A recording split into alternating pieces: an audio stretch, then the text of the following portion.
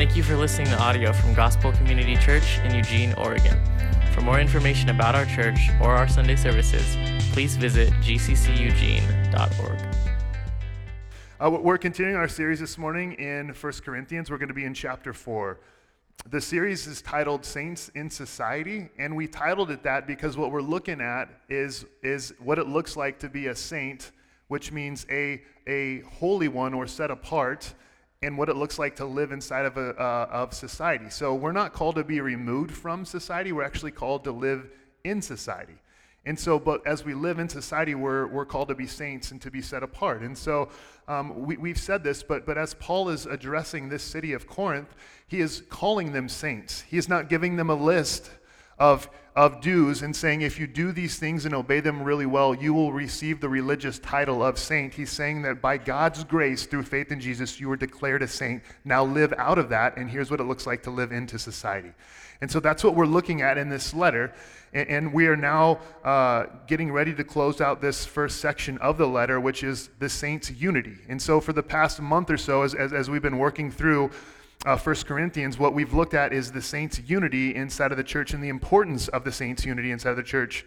And what we've been able to see is actually the saints' disunity that is going on inside of Corinth, and we've been able to see the way that Paul has addressed that. Again, we said this when we introed this series, and I'll say it again now, that Paul had a number of things that were going on in the city of Corinth.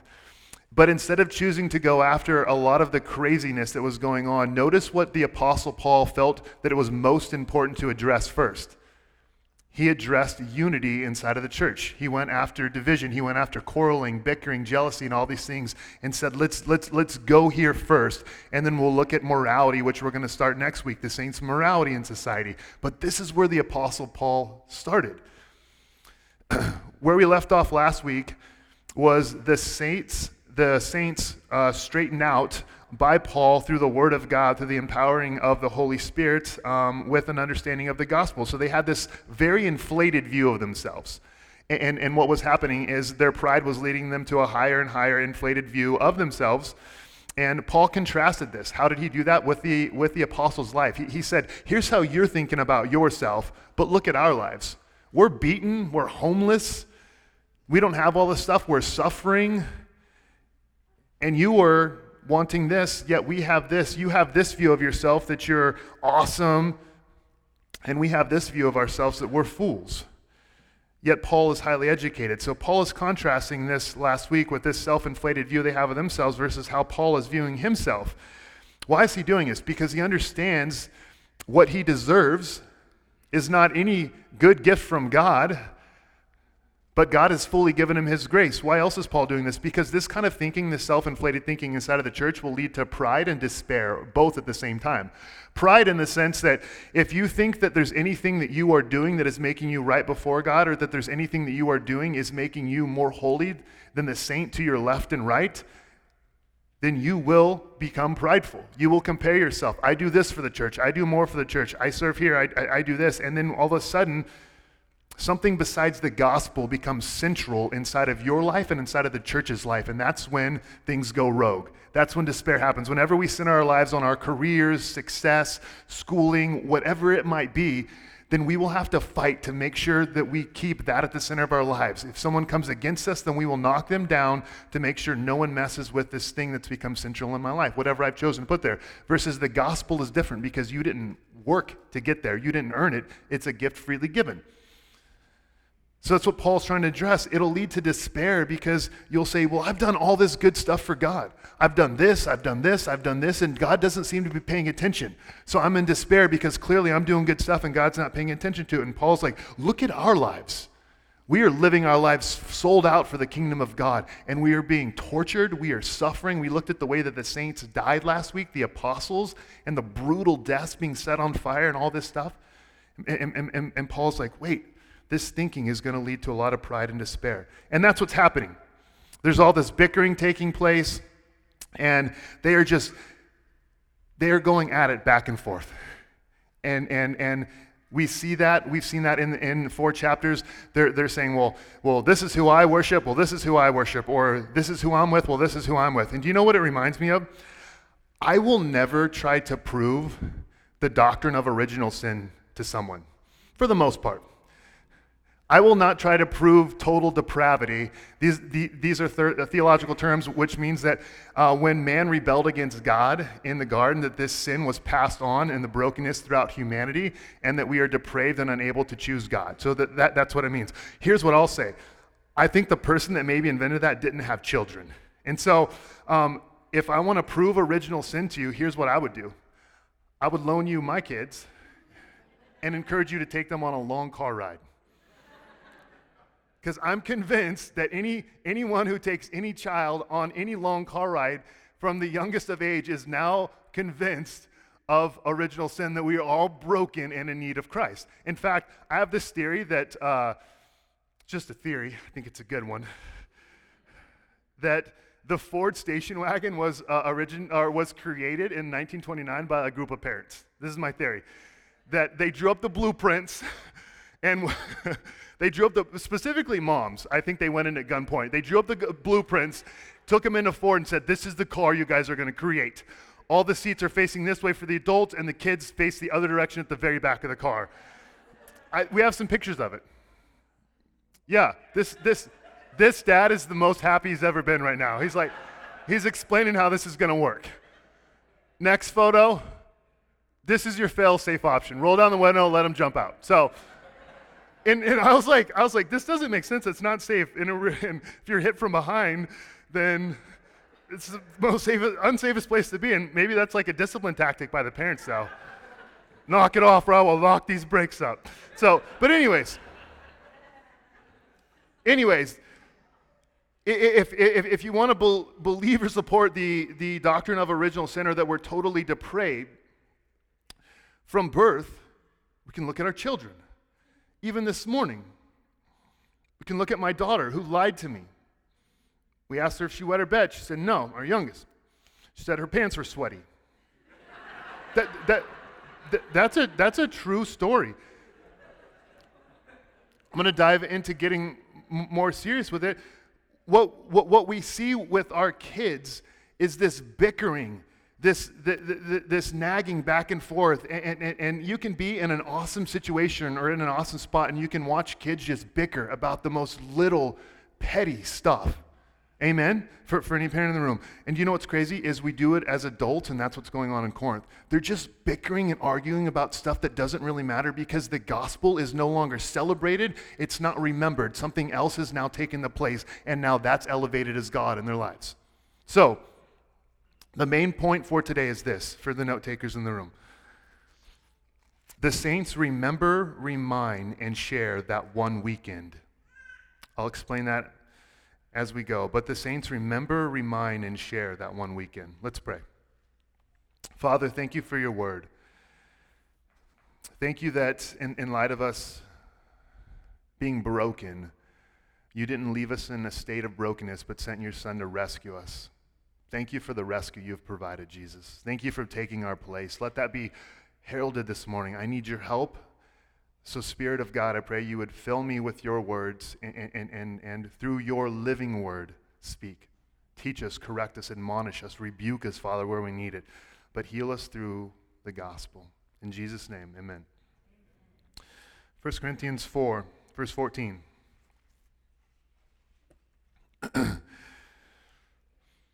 I'm going to read through 14 through 21, and then we will look at verses 14 and 15 together, and we'll dive in. So, I do not write these things to make you ashamed, but to admonish you as my beloved children. For though you have countless guides in Christ, you do not have many fathers, for I became your father in Christ through the gospel. I urge you, then, be imitators of me. That is why I sent you Timothy, my beloved and faithful child in the Lord, to remind you of my ways in Christ, as I teach them everywhere in every church. Some are arrogant, as though I were not coming to you.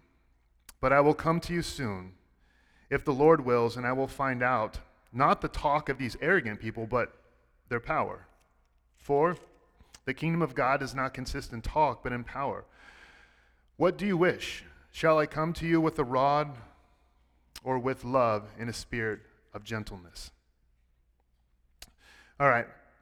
Let's take a look at verse 14 and 15. So, Paul is saying this: I'm not writing these things to shame you or to make you feel shame, but I'm writing these things to admonish you. Admonishment actually is not a rebuke. The Greek word means instruction, or it means warning. So Paul's saying, I'm actually writing all the things I'm writing to give you instruction and to give you warning. As a loving parent gives instruction and warning to their children that are going to do something dangerous, Paul is saying, I'm giving you instruction, warning, because the life you're living and the way you're living it out, the jealousy, the bickering, and all the division, it's going to lead to destruction. It's going to be bad. So Paul's giving this admonishment, and he's saying, I'm not writing these things to shame you. And in fact, Paul's not just saying in this section right here, he's saying for these first 4 chapters, because what we have done in our English Bibles is we have chapter breakdowns. So 1, 2, 3, and now we're in 4. But they would have read this letter likely in one big chunk. So Paul is closing out this section on unity today. So he started with addressing the church. We can see, and I believe it's 17 here, he addresses the church again. And so what Paul is doing is in these first 4 chapters saying, look, I've said all this not to shame you. I'm not trying to bring shame to you. I'm actually really trying to admonish and encourage you, but offer some real instruction and a warning. He's also using this father language. If we see it here, he says, I do not write these things to make you ashamed, but to admonish you as my beloved children. Don't let this language scare you or think it's a contradiction of Matthew 23, where Jesus condemns calling anyone father. Paul's not taking on the religious title of father. He never opens a letter with Father Paul. He calls himself an apostle. What he's doing is using a metaphor. He says in verse 15, for though you have countless guides in Christ, you do not have many fathers. For I became your father in Christ through the gospel. So he gives even a double qualification. He says, I became your father through Christ in the gospel, or in Christ through the gospel. And so he's qualifying how he became this. What is Paul saying? First, this is common language in Jewish literature. We even see it in Proverbs, using this father language. But what Paul is saying is this, is that as a father is a father to someone who has new life and to a baby that's brought in the world, Paul brought the gospel there. He spent 18 months with them. He planted that seed, and by delivering the gospel, and through the Spirit and through the work of the Spirit, opening and saving and transforming hearts and lives, Paul is saying that now they have new life. And so he got to celebrate that as a father celebrates new life. So in a sense, in that, he's become their spiritual father, because he's the one that delivered the gospel to them and got to see them come to new life. And so he's also elsewhere in this letter addressed them as infants. And so he's stating this as a metaphor. I'm like your spiritual father. But also notice this too. As I said before, Paul's not shaming. Shame is a horrible form. It is a horrible motivator, but it's very easy to do without even knowing that we're doing it. You can produce some results through guilt and shame and fear. They just won't be lasting. In a sense, I feared my father because he instilled that in me, but I never respected my father, my earthly father. And in the same way, we can shame our children without even knowing that we're doing it. And Paul's just trying to make it clear, look, that's not what I'm doing. Shame statements look like this. You are so selfish, and if you keep it up, no one is ever going to want to be around you. I can't. I just can't. I can't talk to you. I can't be around you or even deal with you. As though Christ would ever say that to his bride. You totally and completely embarrass me by acting that way. It's more about your public appearance. How can you not see that that was not a good idea? Or why do I have to keep telling you that that is not a good idea, as in you're too dumb? You see, and for the parents in the room, we can go like that, because we can fall into accidentally saying these shame these statements motivated by shame without even knowing that we're doing it. And Paul is just trying to say that even that weight or that feeling that you might feel from hearing that statement because we've been guilty of doing that, I'm guilty of doing that, we're all guilty of doing that. Paul's saying, that's not how I've tried to motivate you. That is not at all what I've tried to do. I've not tried to shame you. I've tried to admonish you, and I've tried to do that as children.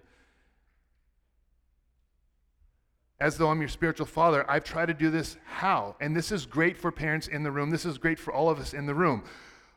Notice this. How is Paul trying to admonish them, not shame them, but lead them and direct them, is that Paul starts off his letter. You don't have to turn there with me, but Paul starts off his letter with thankfulness. In 10 verses, he talks about who they are in Christ. And so Paul, what he has done is not said these statements of shame. He's actually said, I'm so thankful for you. And then he takes them on this journey of this is who you are in Christ. He doesn't go right after them, make them feel dumb for anything they've done. He actually starts off by thanking them. And I do want us to look here, if you have your Bible available, look at how Paul ends every chapter so far. At the end of chapter 1, let's look here. In verse 30, he says, and because of him, who? Because of God, you are in Christ Jesus, who became to us wisdom from God, righteousness and sanctification and redemption, so that it is written, let the one who boasts, boast in the Lord. Paul takes them to who they are in Christ. As a loving parent, the best thing that we can do for our children is to take them to Christ, who they are in Christ, and then show them this is what it looks like to live out of this. We never say, this is how you will get approval, but because you are loved, because you have the full approval and acceptance of the Father, this is how you live. If you look at the end of chapter 2, how he ends that, what does he say? Verse 16, for who has understood the mind of Christ so as to instruct him? But we have the mind of Christ, again showing them what we have. He addresses them as brothers throughout all this. And then now, at the end of chapter 3, what does he say? Look at verse 22. Whether Paul or Apollos or Cephas or the world or life or death or the present or the future, all are yours, and you are Christ, and Christ is God's. He's taking them as a loving father or a parent would do. He's taking them, admonishing them, showing them. What is he doing? Not blasting them for all that they're doing. He's showing them this doesn't make sense the way you're living because this is not who you are in Christ. You're so focused on what you don't have. You're so focused on what you're not getting. You're so focused on tying and affiliating yourself with certain leaders in the group that you are missing the most important thing. You're a child of God, you are a saint, and you are in Christ. Paul addresses them with this special type of love that a father would have with his children. But parents, we can feel the weight maybe that Paul does a little bit. Because how many of us, you don't have to raise your hand, have tried to reason with our kids and tell them that the very things that we're doing are actually for their own good and it's not just to rob and suck joy out of their lives? Yeah. And in a lot of ways, Paul is closing out this section, but by like saying this, I'm trying to instruct you as a loving father. I'm trying to offer you warning that if you keep doing this division, this disunity, it's going to tear you apart, and it's going to tear the church family apart. And so what is Paul urging for? Paul's urging for them to remember. To remember. Started off by saying that the main point is the saints remember, remind, and share that one weekend. My wife and I just got back from a great vacation. It was such a blessing to us and to our family. And there are things that we talk about from that weekend or from that week.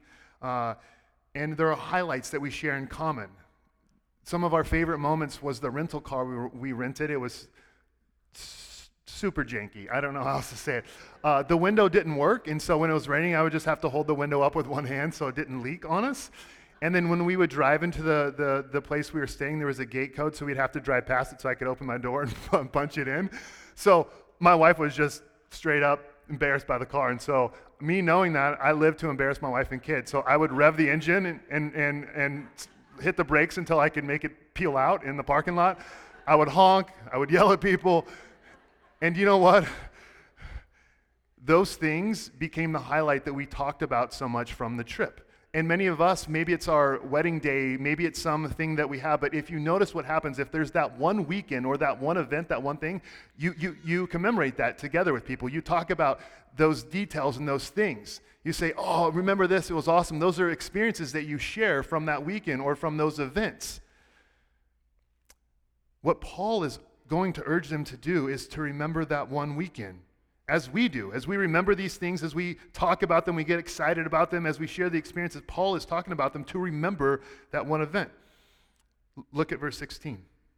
He says, I urge you then, be imitators of me. What has Paul done? He's over and over and over again tried to remind them of what they have in Christ, who they are in Christ. He's told them the gospel every which way so far. And now what he's saying is, I urge you in verse 16 to be imitators of me. Big, big, big, loaded statement here. What does that mean? Be imitators of me. Paul's saying, imitate me through instructing in the gospel.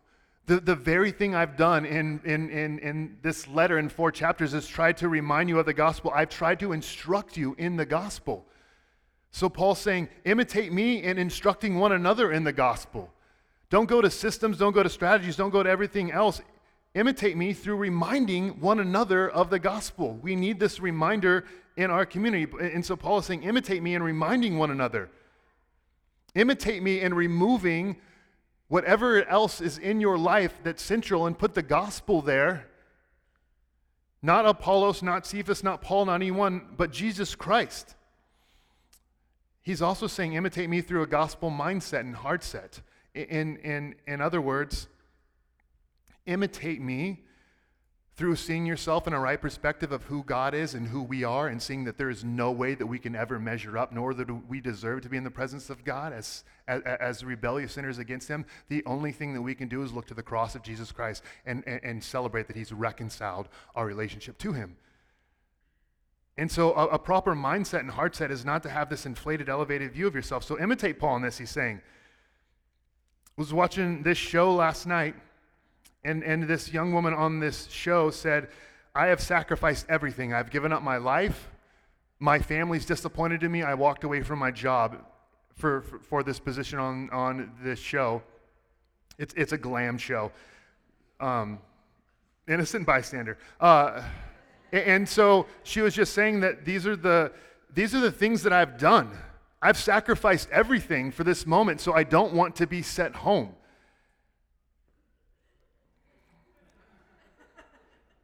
Do you know the reality is I listen to a lot of stuff, and I don't just listen to stuff to just be critical. I actually listen to what people's theology is that they're believing daily, and think, how much of that have I adopted in my own life? So when I listen to this stuff and someone says, I've done this, I've sacrificed everything, I've given up everything, so this better be the end result. Do we adopt that same heart set and mindset that I've done all this? I've sacrificed all this for you, Lord. I've done all this. My family doesn't like me. My parents don't respect me, whatever it is. So I better get this in return, because here's the thing. That mindset is not the gospel. The gospel is Christ sacrificed everything for you. You didn't work for or earn your way into the kingdom of God to have a right standing with him. Christ provided that for you. Nothing you've done or did or ever could do could merit that. And so that sort of theology is going to lead to a lot of pride and despair. And so Paul's like, imitate me in this mindset, in this heart set. How else? The church is not a popularity contest. So let me ask this. This will be a great question for our gospel communities. How do you view the church? So let me just ask that question and let that question sit for a minute. How do you view the church? What is your view of the church? How do you view the church? What is the church to you? Because the church to Christ was the very bride that he was purchasing, that he gave his life for. The church to the apostles was not something they go in and suck the life out of and get everything they want. The church for the apostles was the bride of Christ they were giving their lives as servants for. They didn't view church as some machine or something they could go to and get something from. They viewed it as the body of Christ. They viewed it as the bride of Christ. They viewed it as the family of God that they could give their lives for. They viewed themselves as servants who came to suffer and die for the bride of Christ, just as Christ suffered and died for his bride. Yet our mindset can often be, what do I get from this? And so Paul's like, imitate me in this as well. We can see these things. Paul's other way to say imitate me is through this servant mind and heart set, that I hope that what we can see ourselves in is there's less language of what am I getting, me, and what I want, what I don't deserve, what's not fair. And I hope and pray for Gospel Community Church that there's more of the language in what do others need, and how can I die to myself to live and serve others, to encourage others. We need it. And so Paul's trying to erase some of this, I deserve, this isn't fair, it's all about me language. And he's trying to put them back into what they have in Christ and who they are in Christ. So, that's verse 16. Verse 17 says this: "That is why I sent Timothy, my beloved and faithful child in the Lord, to remind you of my ways in Christ, as I teach them everywhere in every church." Let's look at this. That is why I sent you Timothy. So in light of all this, not trying to shame you, admonish you, I'm trying to remind you. As a father, I've been trying to point you to who you are in Christ and everything you have in the gospel. And I'm saying to imitate me. And now he's saying, that's why I sent you Timothy, my beloved and faithful child in the Lord. Notice what he says here, to remind you of my ways in Christ. The word ways, actually there, is hados. Ways is hados in Greek. That means road or path in Christ. So Paul is saying, if you read 17 that way, that is why I sent you Timothy, my beloved and faithful child in the Lord, to remind you of my path and of the road in Christ, as I teach them everywhere in every church. In other words, Paul's like, I don't have a bazillion tricks. I don't have a bazillion strategies that I come. What I come doing, Paul said this earlier, he said, I preach Christ crucified and nothing else, because Christ crucified is sufficient to speak to our families, our marriages, our relationships, our despair, our grief, the pain and the hurt that we're going through. Christ crucified and what happened on that weekend is sufficient to speak to everything that's going on in the lives of the saints. And so he's like, when Timothy comes, guess what? He's just going to remind you of the gospel. Timothy's going to come and he's going to remind you of everything I've already told you. Timothy's going to teach you the gospel again. Timothy's going to do that. Why? Because that's the same thing I do everywhere and in every church. I don't have 10 things and 10 steps that I do. What I do, in a sense, Paul is saying, is I preach Christ and him crucified. What I do is I highlight that one weekend, and I talk about that nonstop. And I talk about how the saints all share that one weekend. What is that one weekend, the pinnacle for Paul of all weekends? The life and the death and the resurrection of Jesus Christ that all the saints share in common. We're going to be talking about that now on Sunday morning. We should be talking about that in our gospel communities. But every day for the rest of our lives on into our eternity, guess what the saints are going to be talking about? That one weekend. We're going to be like, remember that one weekend? We're here because of that one weekend. Remember that one weekend? We all have that in common. Remember that one weekend when Jesus took our place?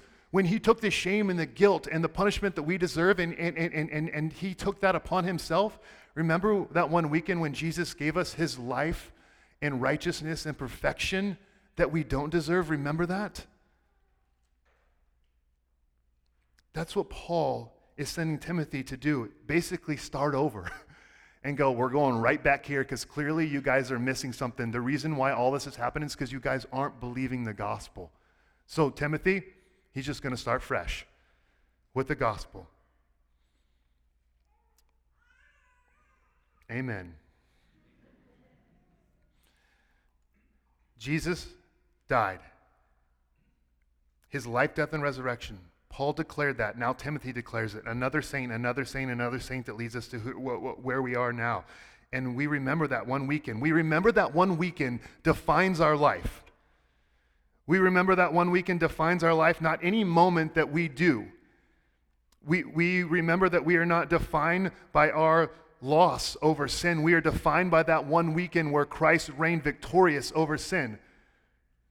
We are reminded, we remember that one weekend.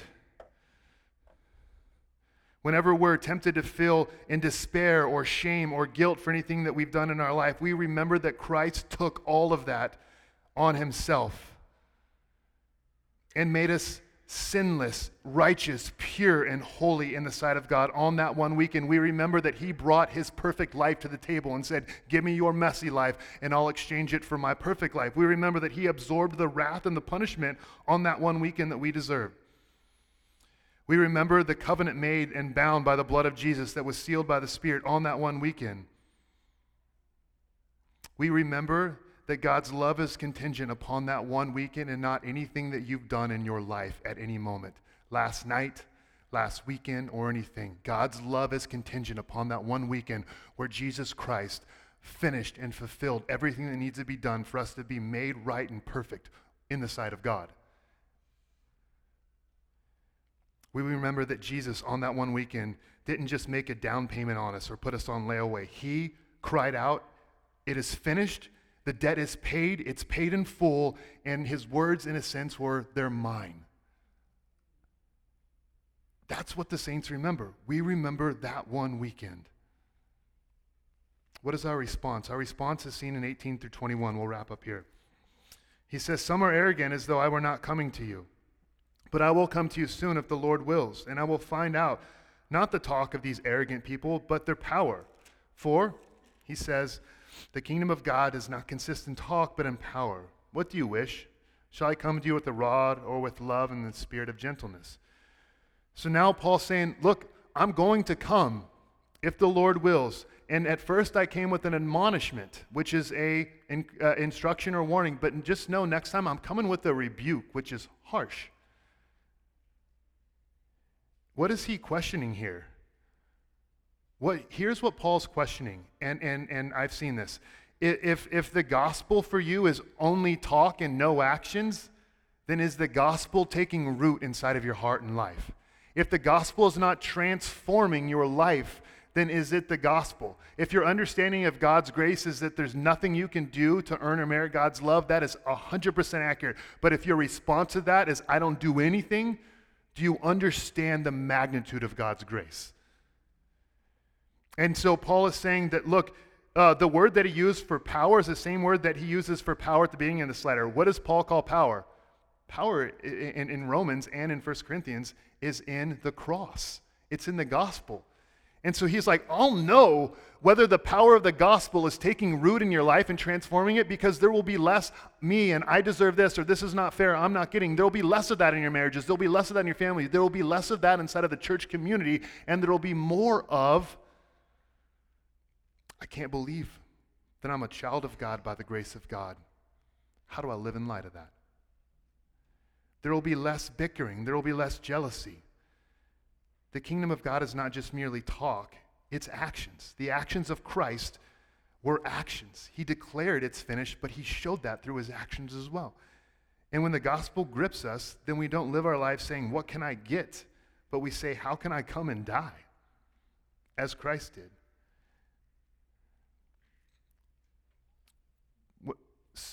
Let me address this real quick. Single women.